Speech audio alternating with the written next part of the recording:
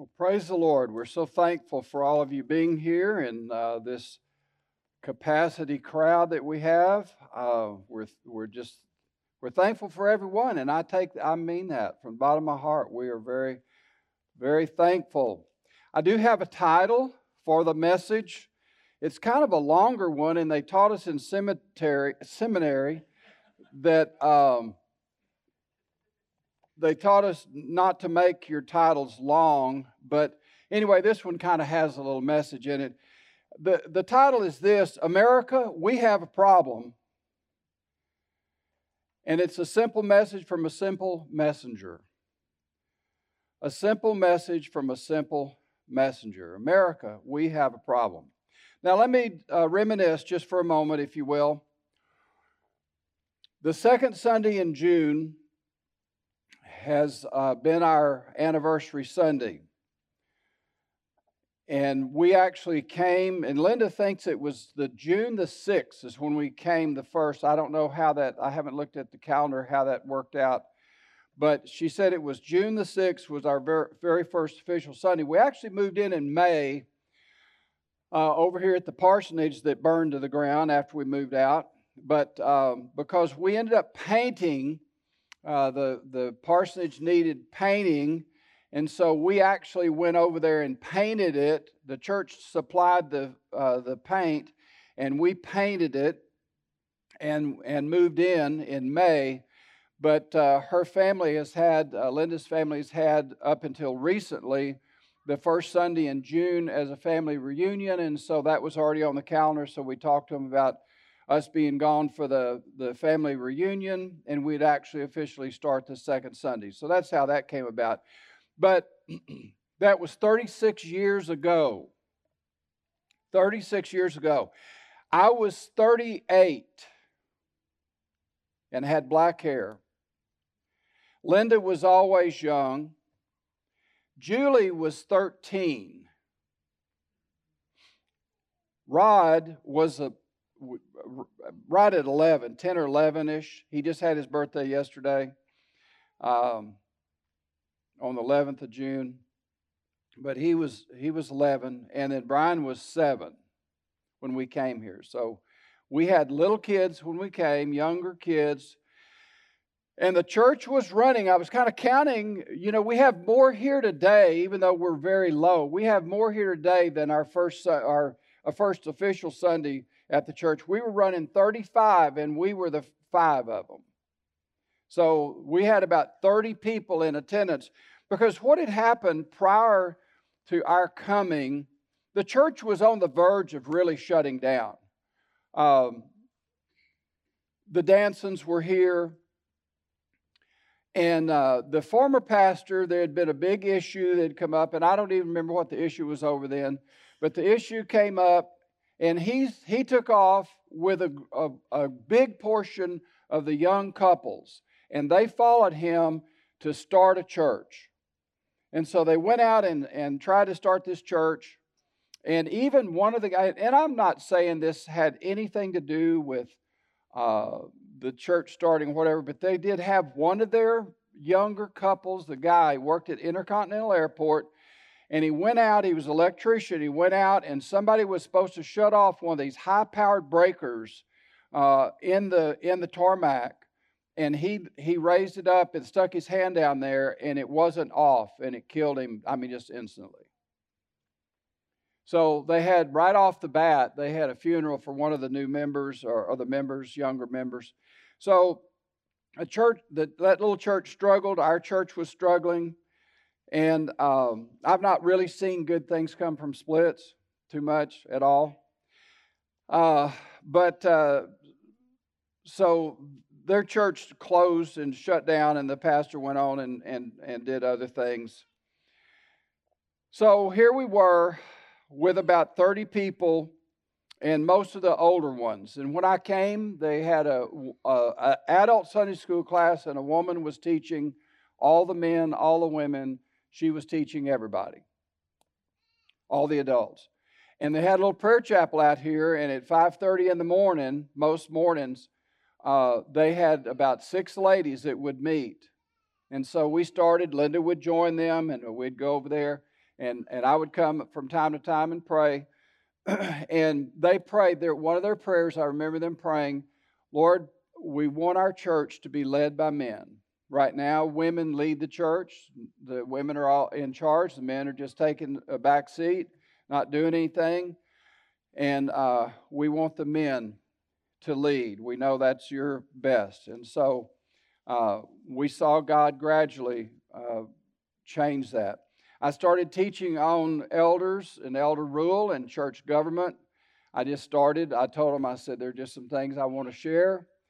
And they said, if it's in the Bible, it's okay. So I just went for about a year and a half. And finally, on a business meeting night, on a Wednesday night, the church literally voted to go to elder rule, and they voted to give up their right to vote.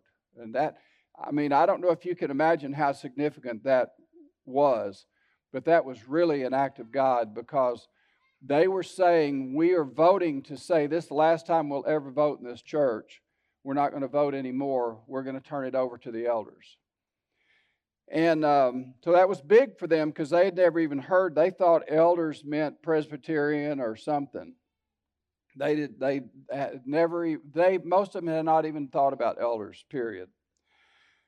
So we were in a spot because we didn't have any elders, except for me. I was ordained, but we had deacons. So we came up with a supplemental elder policy, and we said we appointed 2 of the deacons, a chairman and one other, and they would fill in the office of that spot until God would raise up elders, and He did.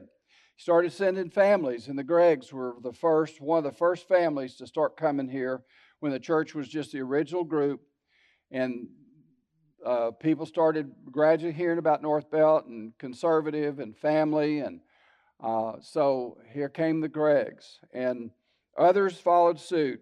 The Sackett's, I never will forget the Sackett's. Steve called me and he said, Rod, I think we're going to come join the church. I said, I don't think it's time yet. There's still some kinks that need to be worked out before y'all come. And so they postponed for a while, and then they came and joined, and they told the Myers about the church, and then the Myers came, and Doug became our first, other than me, ordained elder, Doug Meyer. Then my sister and their family and a bunch of different ones, and there's no way to remember them all, and you can understand that.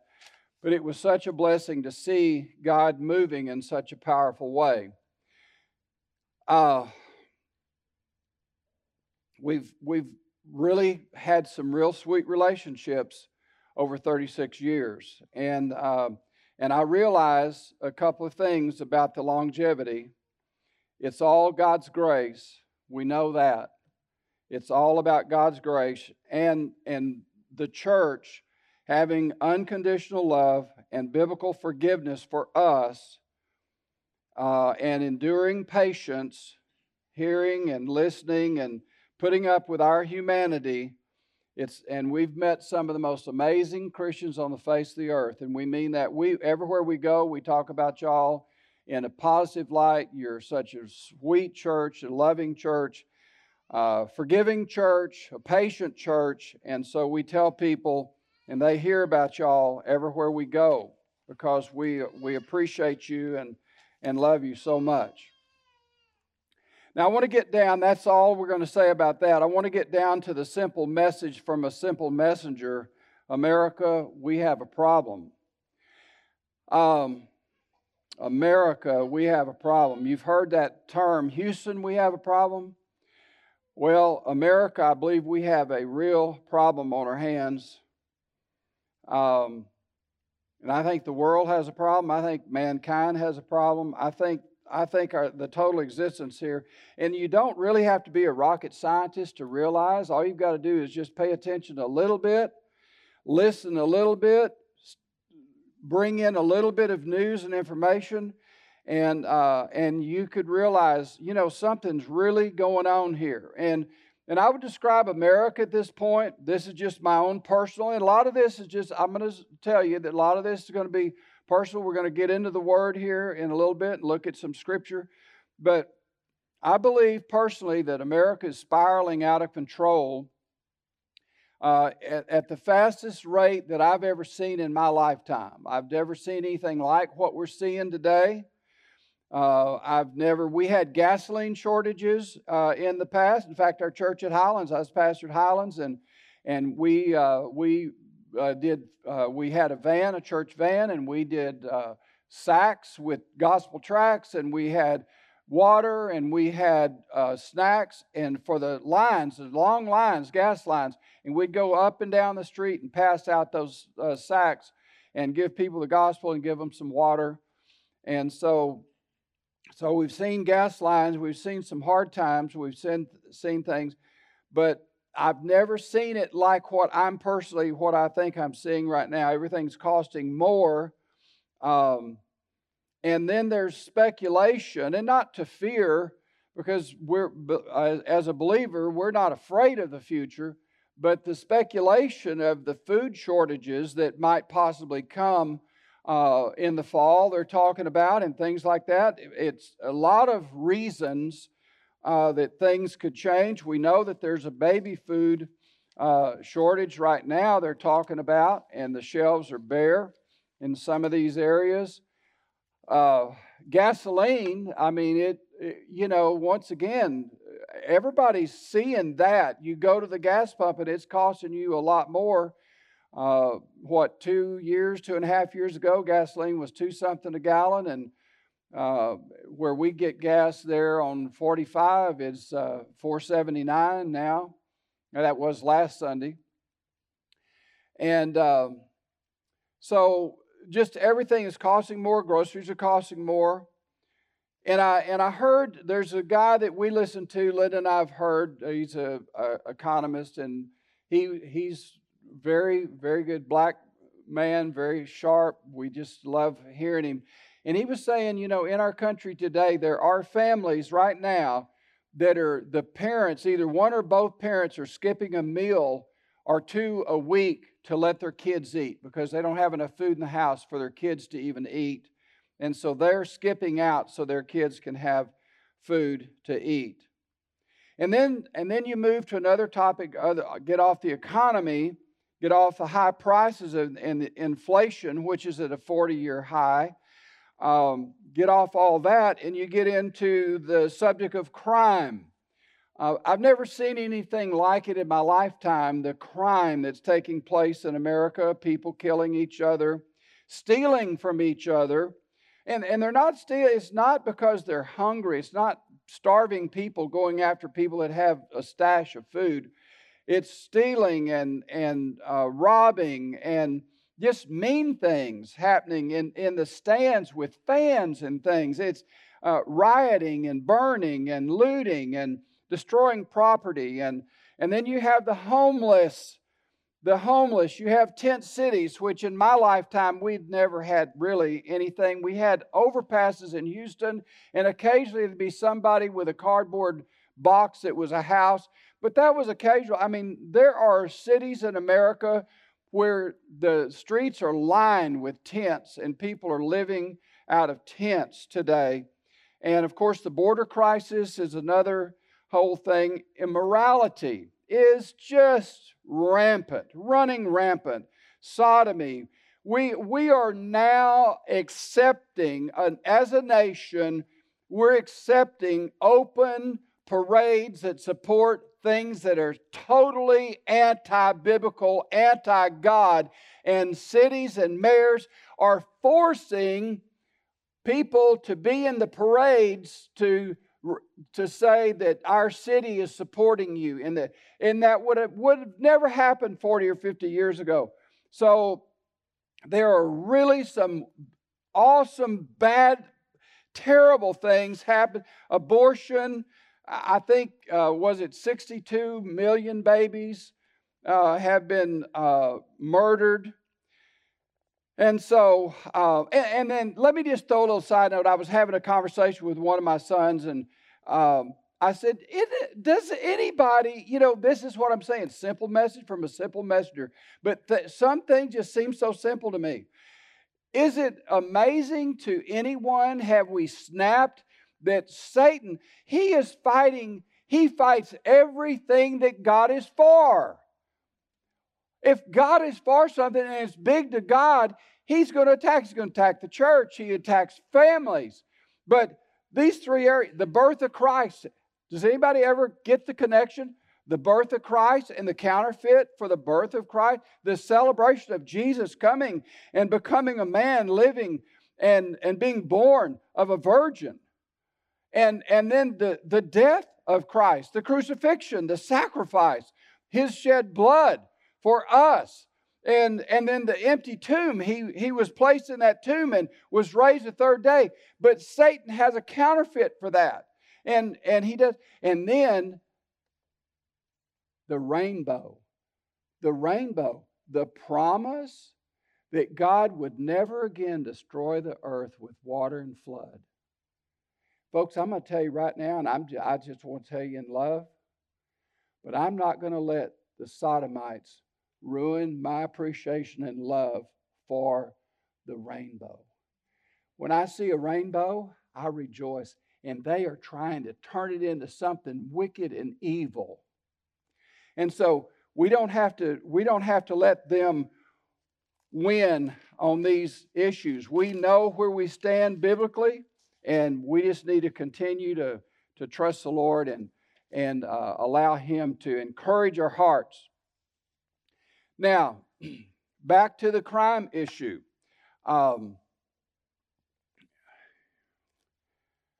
It's important that we understand some things about the increase in the mass killings. Not this weekend, but last weekend, everyone probably was aware that across our nation there were 12 to 13 mass killings in different states all across our country. 13. Kenneth McDonald came out to our house on Wednesday. We were spending some time with him. We were talking about this. It's just like, what is going on with all of this? Mass killing is where multiple people die and many are injured. And if we're not careful, we could get caught up in the emotion. We could get caught up in the emotion and the terrible tragedy, and it is all of that. It's terrible. It's horrific. I can't imagine what families are going through, but we could get caught up in the emotion of it and get burdened down with all the emotion and miss the obvious. We could miss the obvious. And I believe it was summed up, and I've told this story probably, 3 times, 4 times maybe in 36 years, but I believe it was summed up, where we're going with this is summed up by this black preacher that one night when I was on patrol, and y'all know, you've heard me say, I was on the TAC squad. TAC squad was a group, we had about 75 officers, and we saturated high crime areas in the city of Houston. We would go, we had a blue and white car, but we had no light racks, no siren. And we would just go into these high crime areas, Jensen and Lyons, and we'd just go in mass. And we would stop everybody that was rolling. We would go into beer joints and walk in and just tell them, honestly, we just walk in and say, everybody up against the wall. We believe it was hard. We walked in. Sometimes we had a shotgun with us. They had canine dogs with us. We'd walk in to a bar, a beer joint. They would have 200 or 300 people in it, and you could literally hear pistols hitting the floor and things dropping on the ground. When they would get up against the wall, they'd empty their pockets and they would fall, and we'd go by and say, "Is this belong to you?" "Oh, no, I don't know where that came from." And so the crime rate dropped, but the city council was bombarded by the business people saying our business we're dying out here. And but the murder rate dropped. It was an amazing thing. But one night we're on patrol, and the call went out that a regular patrol officer was chasing a man. Now keep in mind, we didn't have radios that we carried on our shoulders. We didn't have any communication. When you left the car, that was it. So he was chasing a man in an alley around Jensen and Lyons. They were going down the alley, and they were exchanging gunfire back and forth with each other. And so the perpetrator, the guy, came around the corner, black man, came around the corner, and he waited up against the wall when the officer came out of the alleyway, and at 7 yards, shot and missed. And the officer was prepared, of course. He spun, and he shot and hit the guy, and he went down, and he staggered, and he fell. Now, this time, I'm driving up, and I'm seeing the body on the sidewalk. And he fell at the door of a mission, if you can imagine. And the mission had a sign on it, and he was on the concrete, on the sidewalk, down, and the windows, if you can imagine, like I'm up on the second story here, and the windows swung open. And a black preacher leaned out, and now there's a crowd building, because they come when action, and there's police cars and crowds and the person down here. And he leans out and he starts pointing his finger to everybody and saying, "This is because of sin. This is sin. Sin has caused this. It's sin, sin, sin." And I'm just standing down there looking like, man, this is incredible. A guy is dying. People are frantic.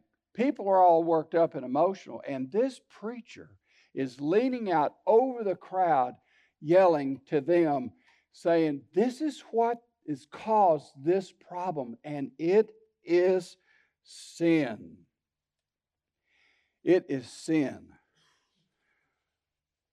And I believe with all of my heart, I will never forget that. I will never forget that scene that night. He was so forceful in his speaking. But he said sin is the problem. And this is what I believe. I believe that many of us have overlooked the obvious and the simple message.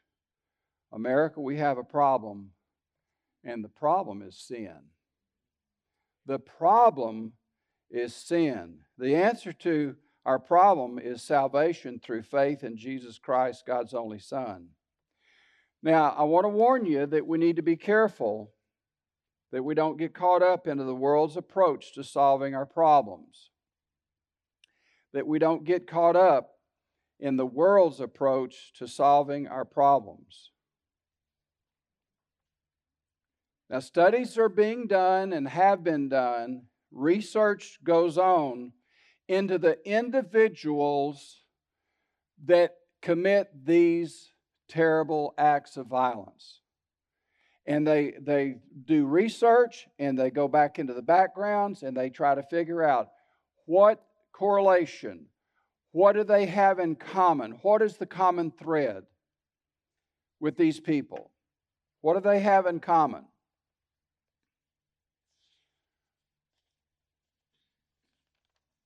What is it that this guy over here that didn't know that this other guy, that they have in their background that's so similar?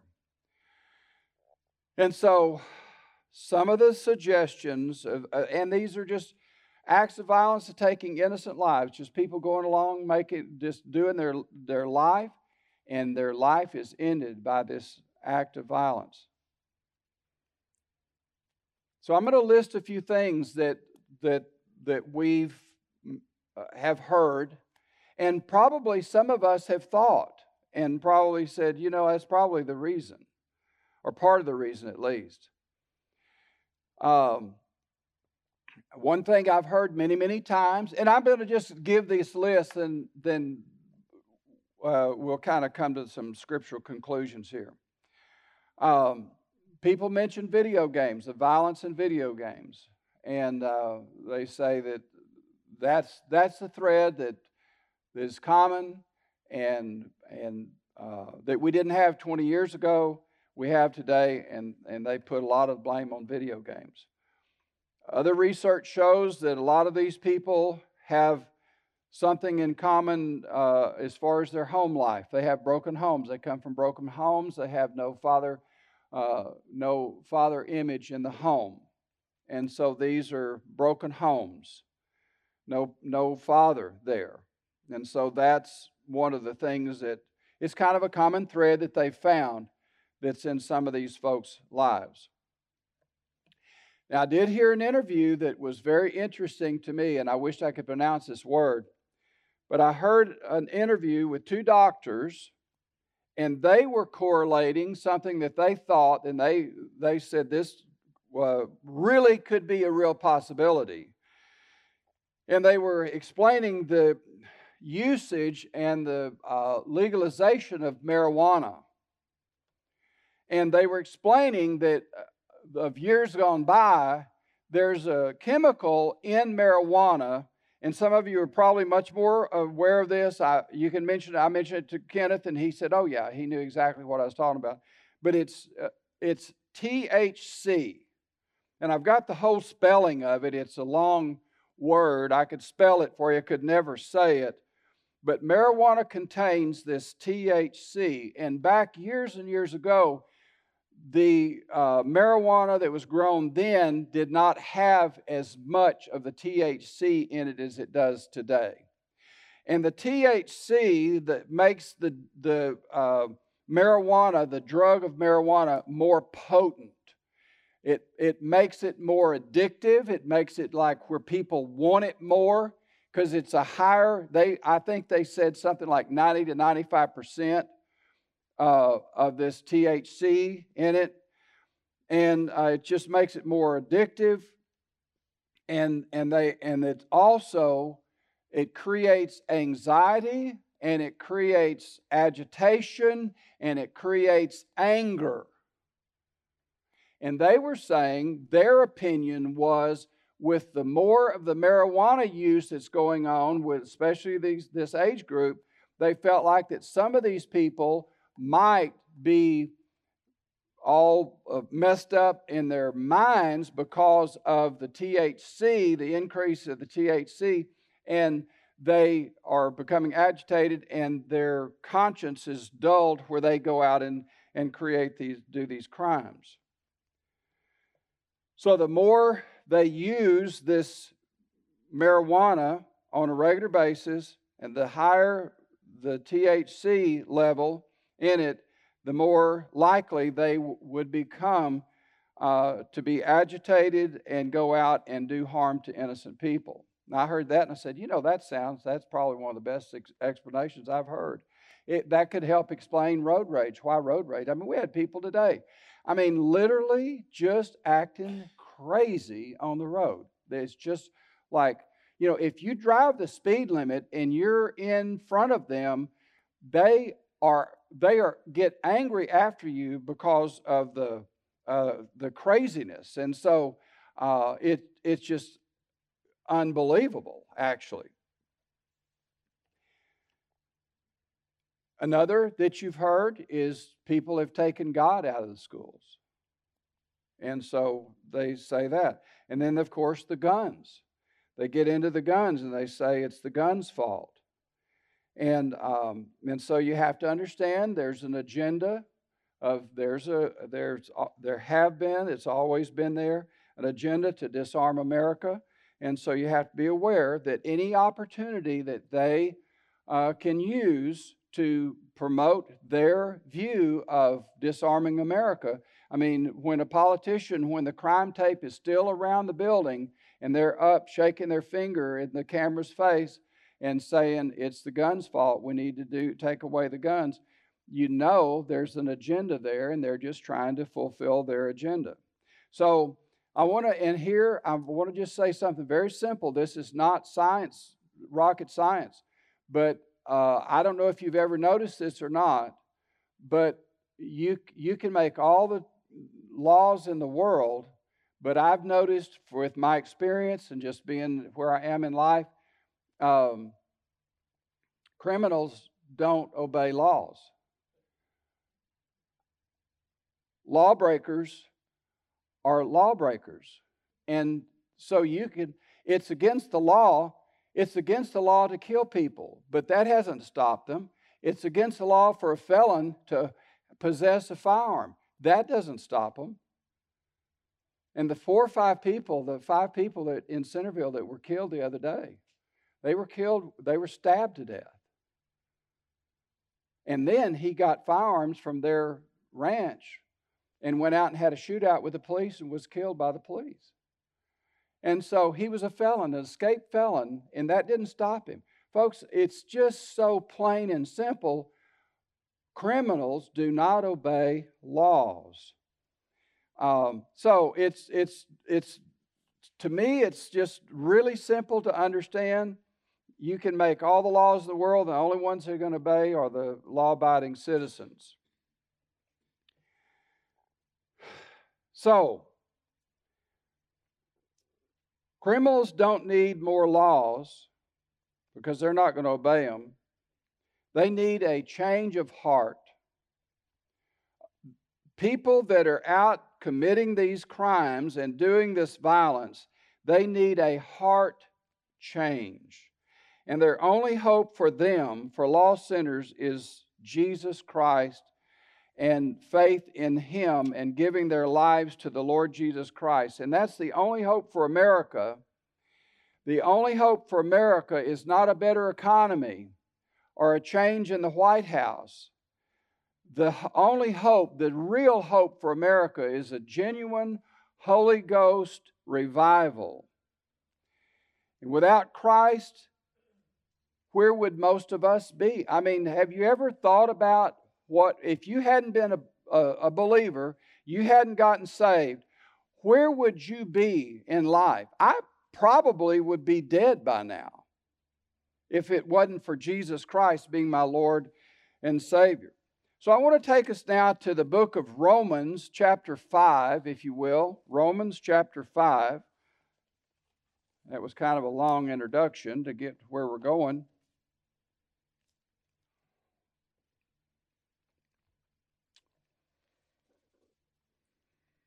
Romans 5. I'm going to read several verses here out of Romans. So bear with me as we read several of these. Let's begin in verse 8. Romans chapter 5, verse 8. But God commendeth His love toward us, in that while we were yet sinners. That's an incredible thought. You know, people, there are denominations that teach you've got to clean up your act first, or you've got to do something about your lifestyle first. But God commendeth His love toward us in that while we were still sinners, Christ died for us. That unbelievable love that God has for lost sinners, for all of us. Much more then, being now justified by His blood, we shall be saved from the wrath through Him. For if when we were enemies, and I tell you, these are key words. We need to pay attention. You know, a lot of people raise their kids and say, you know, God loves everybody. He does love everybody. But in a lost state, we are enemies of God. In our lost condition, apart from Christ, we are His enemies. We are at enmity against God. For if when we were enemies, past tense, enemies, we were reconciled to God by the death of His Son, much more, being reconciled, we shall be saved by His life. And not only so, but we also joy in God through our Lord Jesus Christ, by whom we have now received the atonement. Now look at verse 12, and this is important, and this is one of the things I'm wanting to really help us to be reminded of.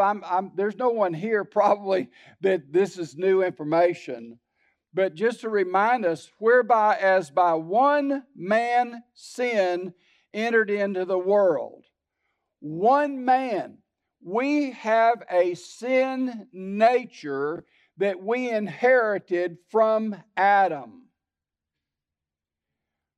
By one man, sin entered into the world, and death by sin, and so death passed up upon all men, for that all have sinned.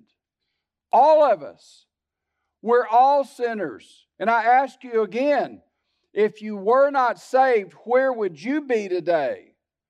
What crimes would you have committed today if you had not been saved? Where would your life be today without Jesus Christ? For all have sinned. For until the law, sin was in the world, but sin is not imputed when there is no law. Nevertheless, death reigned from Adam to Moses, even over them that had not sinned after the similitude of Adam's transgression, who is the figure of him that was to come. But not as the offense, so also is the free gift. For if through the offense of one many be dead, much more the grace of God and the gift by grace, which is by one man, Jesus Christ, hath abounded unto many. So you've got one man, there's sin, and one man, Jesus Christ, God's grace has abounded. And not as it was by one that sinned, so is the gift, for the judgment was by one to condemnation, but the free gift is of many offenses unto justification. For if by one man's offense death reigned by one, much more they which receive abundance of grace and of the gift of righteousness shall reign in life by one, Jesus Christ. I mean, to me, this is so simple. We all are sinners because we inherited our sin nature from Adam. And we all can be saved if we will believe in one man, the Lord Jesus Christ, God's Son. If we would just believe on Him. Therefore, as by the offense of one judgment came upon all men to condemnation, even so the righteousness of one, the free gift, came upon all men unto justification of life. For as by one man's disobedience many were made sinners, so by the obedience of one shall many be made righteous. Wow, that's incredible. So 2 Corinthians 5:21 says, For he hath made him to be sin for us, who knew no sin, that we might be made the righteousness of God in him. We have been purchased, blood bought by the blood of the Lord Jesus, and we've been bought out of the slave market of sin because of Jesus' obedience. He was willing to go to the cross and die in our place, take our place. We're the sinners. We're all guilty, and we are the ones deserving of God's judgment. But Jesus paid it all. But we're all sinners, and so it's just incredible to think that all of the individuals out there, they're trying to come up with all of these ideas and reasons why people do what they do, and all these behavioral things, character things, and common threads in their backgrounds. But the bottom line is, it is sin. And it's just so simple. It is sin, and sin needs to be dealt with. And I'm telling you, I believe this with all my heart. If some of these people that had been out here in the news and committing these acts, if they had gotten saved, we wouldn't be hearing their acts of violence. Now, my wife gave me a nice study Bible, Matthew Henry study Bible, and I want to read something. It's real short, what I read from him about this. The disobedience, this is from Matthew Henry, The disobedience of the first Adam ruined us. The disobedience of the first Adam ruined us. And the obedience of the second Adam, Jesus, saved us. The disobedience of the first Adam ruined us. The obedience of the second Adam, Jesus, saved us. He also explained that, and I've seen this because we have a lot of glass, a lot of windows in the back, on the back side of our house, just big windows. And early in the morning when the sun's coming through, you can see the rays coming in. And you can actually see dust particles from the sunlight coming through. And he pointed out, I thought this was really, really neat. He said, the glass reveals the spots, but the glass doesn't cause the spots. And he was referring to the law, how the law exposes that we break the law. We break God's law. We're sinners. And the reason we're sinners is because we are born with a sin nature. And I sin, and someone described it one day like a spider web. All these different types of sins. We all commit these different sins. But it's because of a sin nature. I'm born with it. Isn't it amazing? Your little ones, your little babies, you don't have to teach them the word no. They learn that from the very get-go. They know how to shake their head. Have you ever noticed most little babies don't shake their head like that at first? They shake their head like that. And that, I believe, that's just indicative of what is inside. And you don't have to teach them how to be sinners. But we have to be aware. Just because, and this is what is so sad about just dealing with outward conformity. When you just deal with the outward, and we've seen that some here at this church, where people would come through, and they'd get their little kids, then their kids would be lined up like ducks in a row, and that all rise, all sit, all rise, all sit, they'd march out like little soldiers. And it was just outward, but when they became adults, when they started making decisions on their own, then they started denouncing Christ. They started boozing it up with alcohol. They started doing other things. And it was just all an outward show. And that's why it's got to be something with the heart. It's got to be a heart change. That's what I mentioned last week about being an adult probation officer. Being an adult probation officer, I had over 100 people on my caseload. They were criminals. They had been caught. They had been given probation. The government approach, the state's approach was put them in these programs and we can change them. And it never worked. It was only temporary.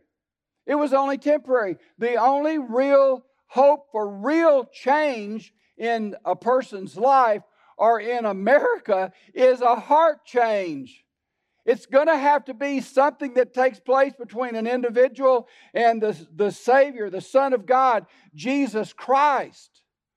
It's not these changes are not going to come, and people are saying we need, in Uvalde they've mentioned, what we need out here is we need a mental health clinic. I've heard them say that we need a mental health clinic. A mental health clinic is not going to give the people what they need. They need a revival in Uvalde. They need people that are believers, Christians, to be aware that people's life is short, and you have no guarantee of tomorrow. And we ought to be ready and eager to give the gospel every opportunity that the Lord leads us to give it. Because that's the only hope for change. People are going to have to turn to Jesus, and there's no way to change a person's character. There's no way to see lasting results in a person's life apart from salvation and faith in the Lord Jesus Christ. So Hebrews I want to show you in Hebrews 3:13, if you would turn there, please. Hebrews 3:13.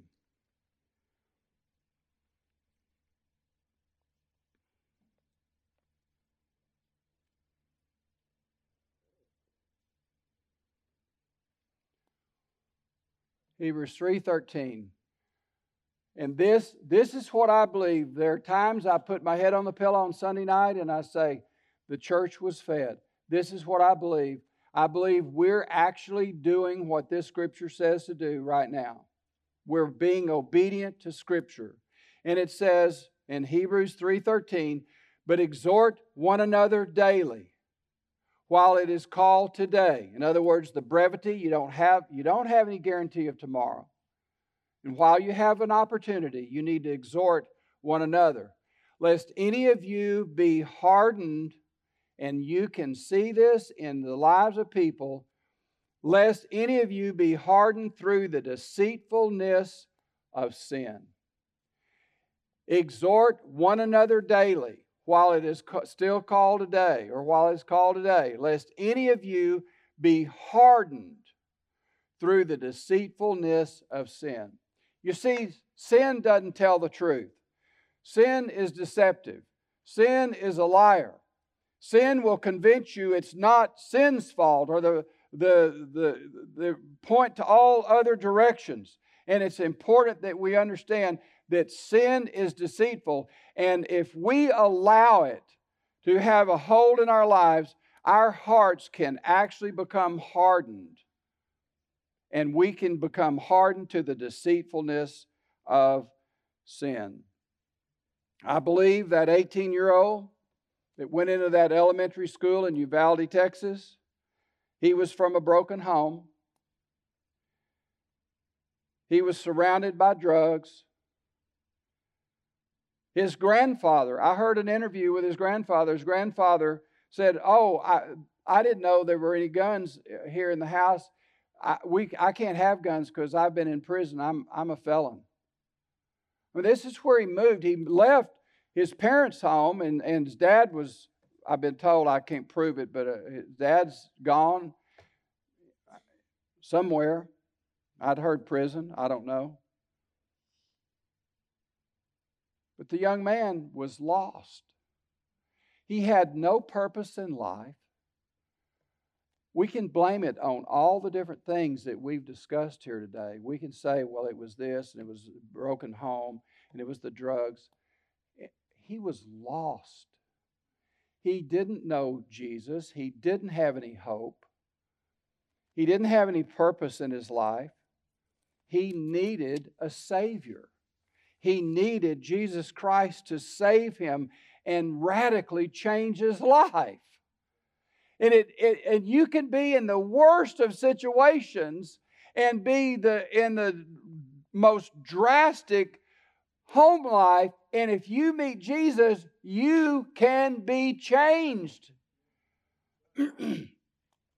Your life can be changed. You can have a change of direction, a change of eternity, a lifestyle change, and you can have meaning and purpose, and you can go from there. And look, some of the greatest people that have ever talked about their faith have come from very difficult situations.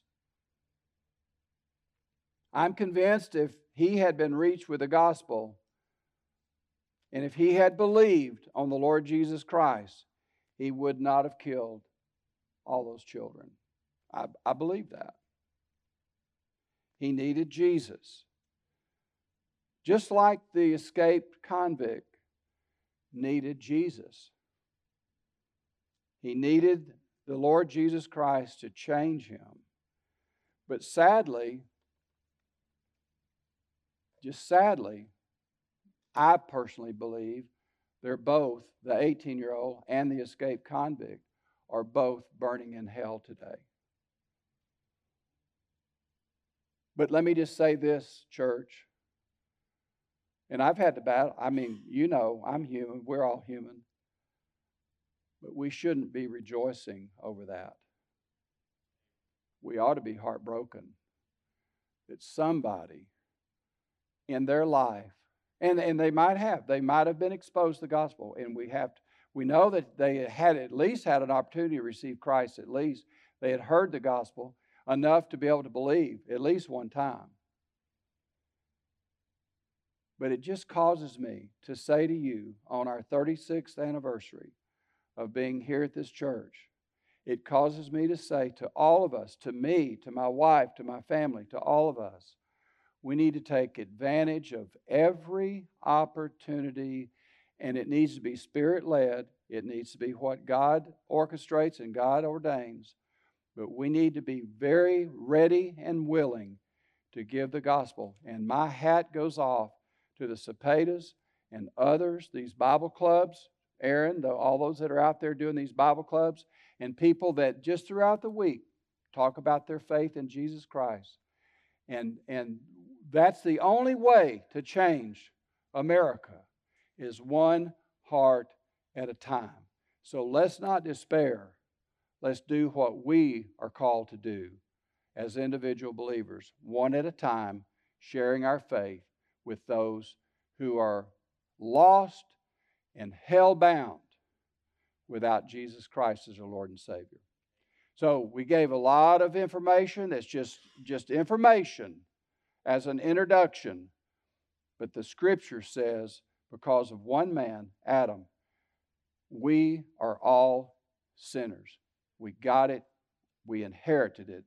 And apart from saving faith in the Lord Jesus Christ, I tell you, I would not be standing here in this pulpit today.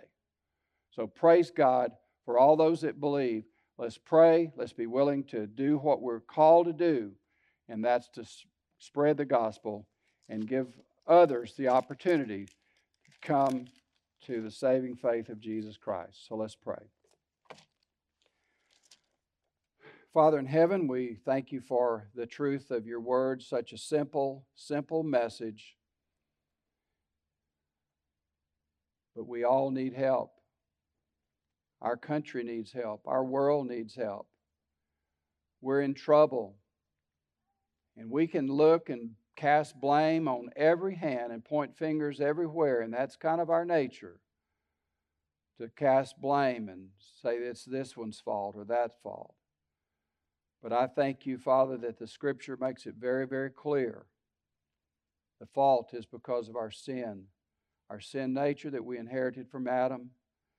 And the only solution, the only remedy, the only possibility of a change is by faith in the Lord Jesus Christ, who died on Calvary to take our place on the cross. Because it should have been us that was crucified. It should have been us that was nailed there. But it was Him. He took our place. And He became sin for us. So, Father, thank you for Jesus. Thank you for the fact that you love us so much. And I pray today that you would accomplish your will. If anyone today in this room has never been saved, I pray they get saved today before it's too late. And I pray you'd motivate the church, the believers, to share the gospel every opportunity we get. In Jesus' precious name we pray. Amen.